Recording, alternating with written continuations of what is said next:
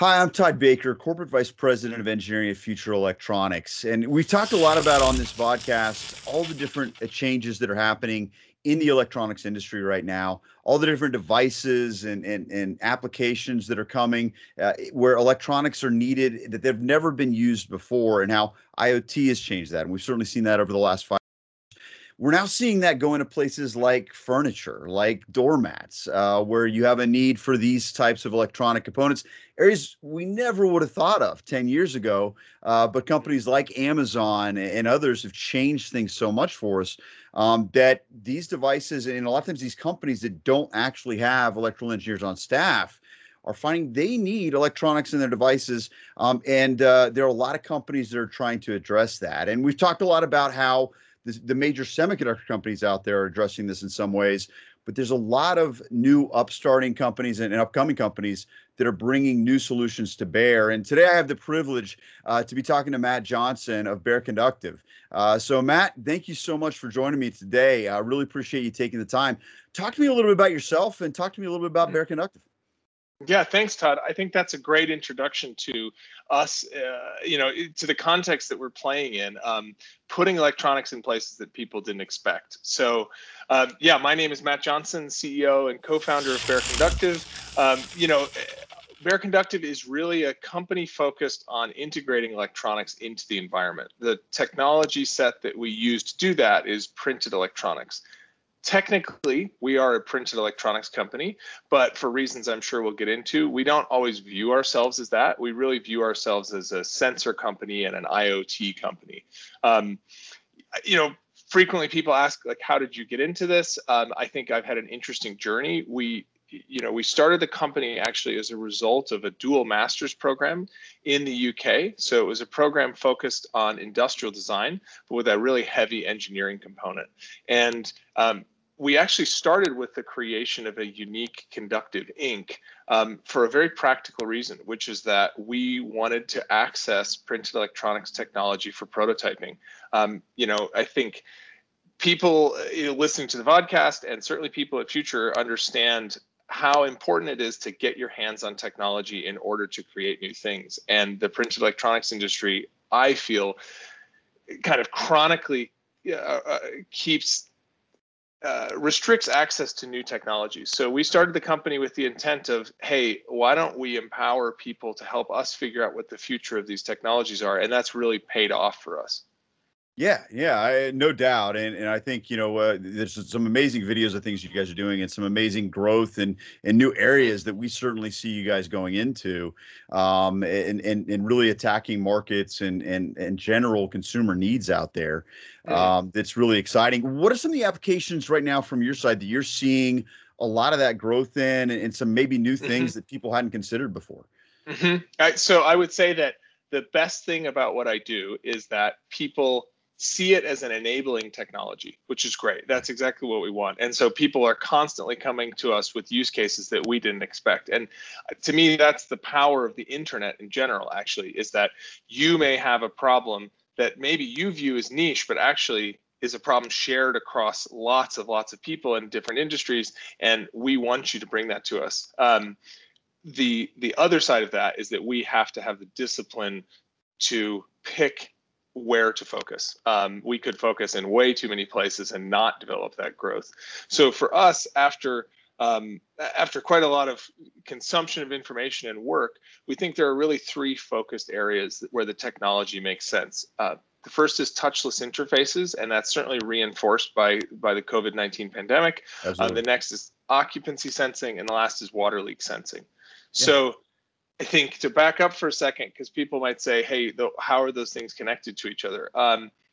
All of our technology is focused on a simple technology stack, which is a printed electrode. So, most people would say, oh, it's a printed sensor. So we really would call it a printed electrode connected to a piece of hardware. Within that, there's a lot of subtlety, and our IP exists in the way that the printed pattern of conductive ink connects to settings in firmware and choices in hardware. But essentially, to massively oversimplify what we do, we're making smart stickers that you can stick onto the environment. And to close the loop there, we think there's some great opportunities for touchless interfaces, occupancy sensing, so monitoring people in and out of space, and detecting water leaks. Right, right. Yeah, and I think that's really exciting. And in those areas, I think the conductive ink that you have, it really, I mean, when it comes down to it, you're using capacitive sense properties that have been being used for the last 10, 15 years Yep. pretty commonly. I think that we've gotten used to that in a Yep. PCB. Typically, there's a copper pore of some kind, Yep. or you've got some kind of copper tracing on a PCB. Mm-hmm. What's the benefit, compared Sure. to that? I think the solution that we've seen typically, has been that or an ITO layer on an LCD screen. Or, I think in some cases we've got engineers that we've seen doing that on like a flex board, but it's still just a Yeah. copper core on flex. Yeah. So what's the benefit of your conductive ink compared to maybe those more traditional solutions? Sure. So I would say I would expand that to what's the benefit of an approach of using conductive ink? Because in fact, we do have an ink that we use quite a lot, but then we have partners where we source ink from as well. And the core IP for us is the design of that printed sensor and then the hardware and the firmware. And I think so. You're totally right. When I meet a kind of cynical engineer, they say, "Oh, come on, capacitive touch is in my smartphone. It's in the track of my laptop." Definitely, right. Capacitive touch is well established for interfaces and also for some precision measurement during precision non-contact measurement during some manufacturing processes and non-contact liquid level sensing. So it's a technology that does exist in devices around us, but there is and it's a bit esoteric, but we think there are some really distinct advantages in capacitive sensing for the ability to use low cost printed conductors over a large scale. So without diving, this could be an entire podcast in itself, but the key here is that with a printed capacitive sensor, with the right design, you can achieve a large, low cost, high precision device. Normally, you have to pick two of those, right? You make it big and precise and it's expensive, or you make it big and imprecise and it's cheap. So there's an interesting optimization that happens there. But the ability to use a conformable substrate again and again becomes really attractive. So when we look at water leak sensing, I was on a call this morning with an IoT integrator who typically uses water leak sensing rope. And he described some of the advantages of the rope. It's well established, but also some of the challenges. And it always comes down to the practicalities. What he described is that the rope is quite stiff. Getting the rope to conform to the floor where the water leak is going to be involves using lots of self-adhesive cable tie mounts. And he described that frequently the majority of the cost of the installation is just the labor because the rope is so hard to work with. So the idea of having a self-adhesive tape that detects water and is conformable to the surface is super attractive. Outside of the industry, that may seem trivial, but it's not trivial when it comes down to how do you really scale this to every room in a hotel, or every square foot of a factory, or every part of a data center. And so I think it's the combination of precision and cost and coverage with the conformability that gives printed capacitive sensors some really interesting advantages.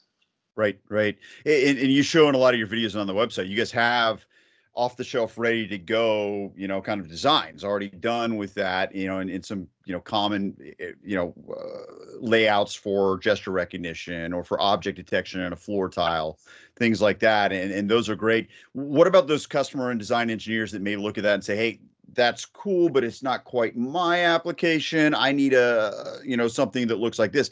Is it customizable? And is that something that you can work with customers on? Yeah, there's generally three ways we engage with customers. The first is with the dev kit. So we've shipped over 500,000 dev kits now. So clearly we're covering a big set of use cases already with lots of happy customers.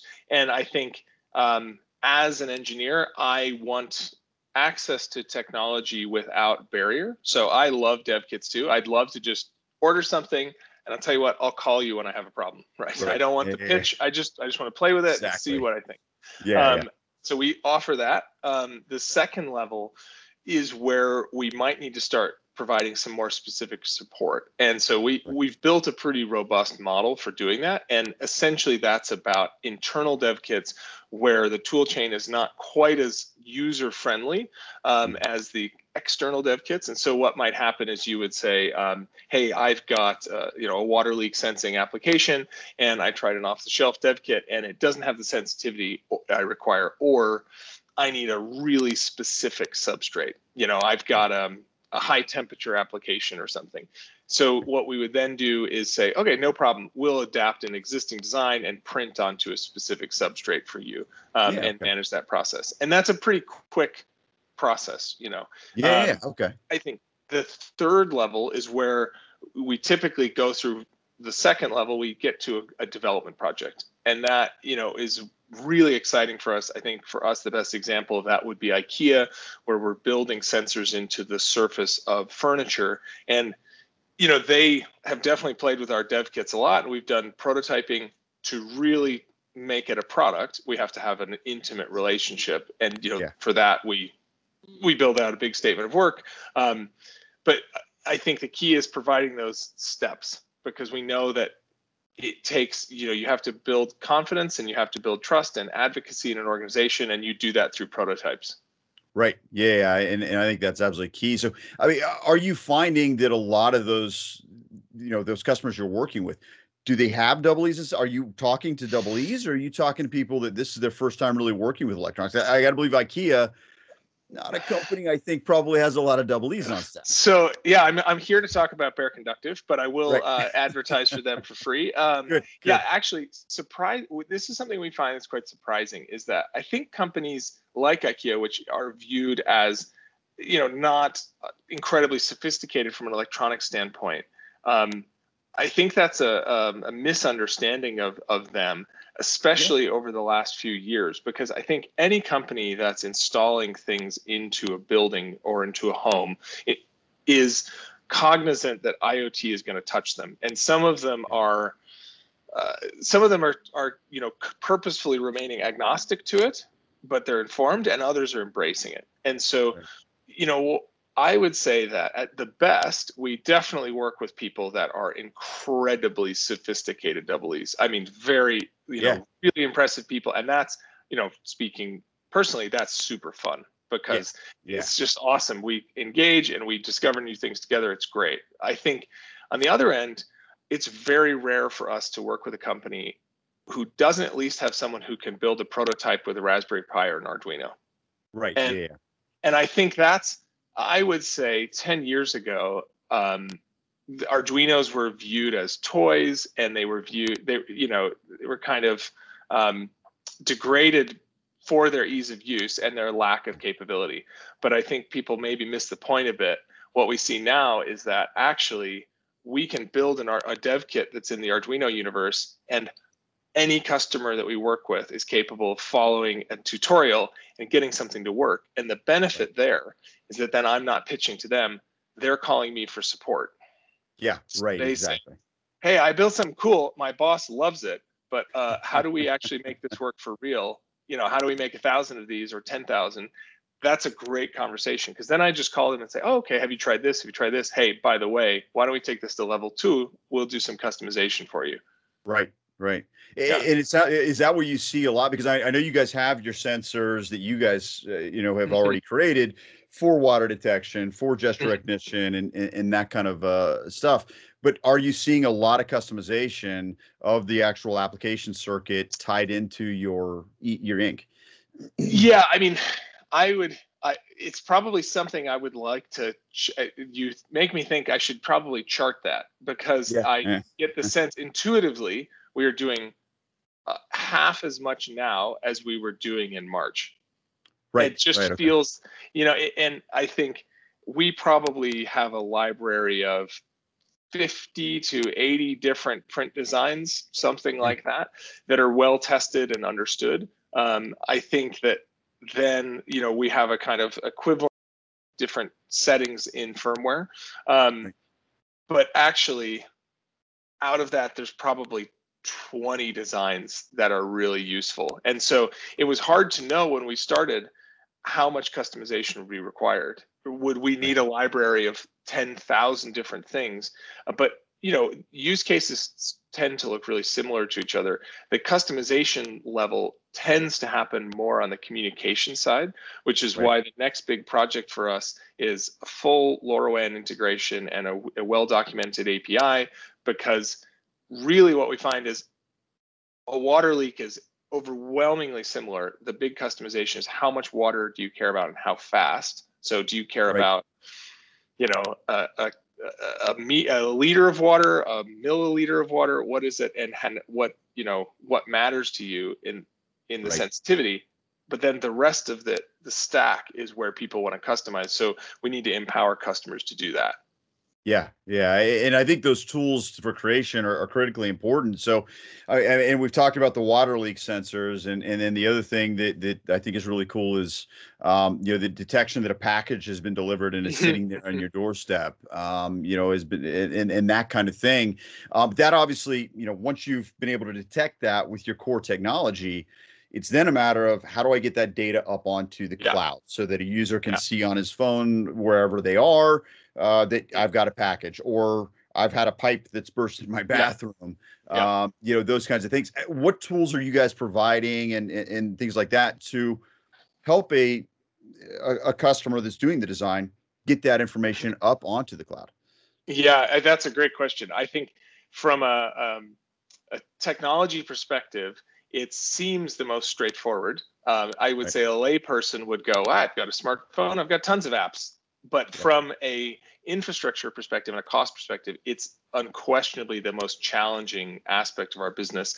I think for that reason, we haven't delivered any consumer-facing connectivity yet, because of the complexity of the number of devices and the number of standards that we have to interact with. So right now, we're really focused on delivering to large customers that have a contiguous infrastructure.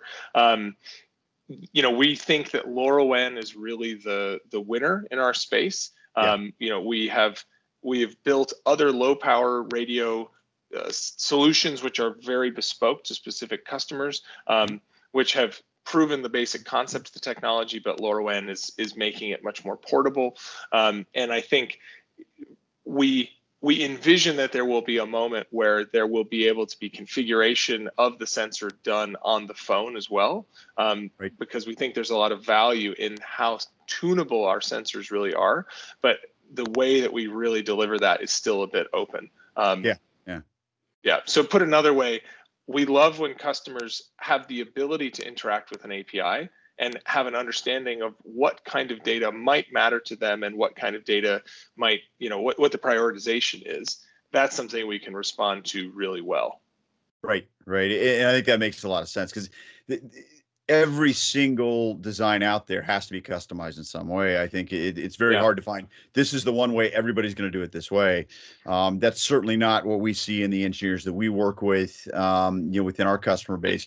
And I think that's just going to be always the case across the board because engineers like to innovate. We like to do things Yeah. our way. Every application, every company, every market that we're trying to build a product for sees the world differently. And that's certainly one of the areas that I think, our engineering staff and future electronics engineering staff is going to be very helpful to a Bare Conductive customer as well, because we can come in and say, oh, well, they've got a great solution for LoRaWAN that you guys are Yeah. working on right now, or you guys have a great solution that connects to Wi-Fi, but you want to do this over cellular CAT-M. No Yeah. problem. We know exactly how to do that. We've done 100 Exactly. designs, connecting a CAT-M to the cloud, or connecting maybe a unique LoRa solution to the cloud. Yeah. And so it's those kinds of things that, I think with the engineering staffs working together of, the customer engineer, the design engineer that's building the product, the Bare Conductive engineering staff with what you guys have created, and then the future electronics AEG helping to customize some of that wireless solution and that IoT solution. I think that's a really powerful combination that's going to accelerate time to market. Whether you are, a more sophisticated company like IKEA, who does have a lot more engineering staff than maybe we would think, or if you are a building materials company that's just doing tiles. You never Exactly. thought you'd need electronics before, but all of a sudden you're selling a product into Home Depot, and you need to make this easy for the tile installer.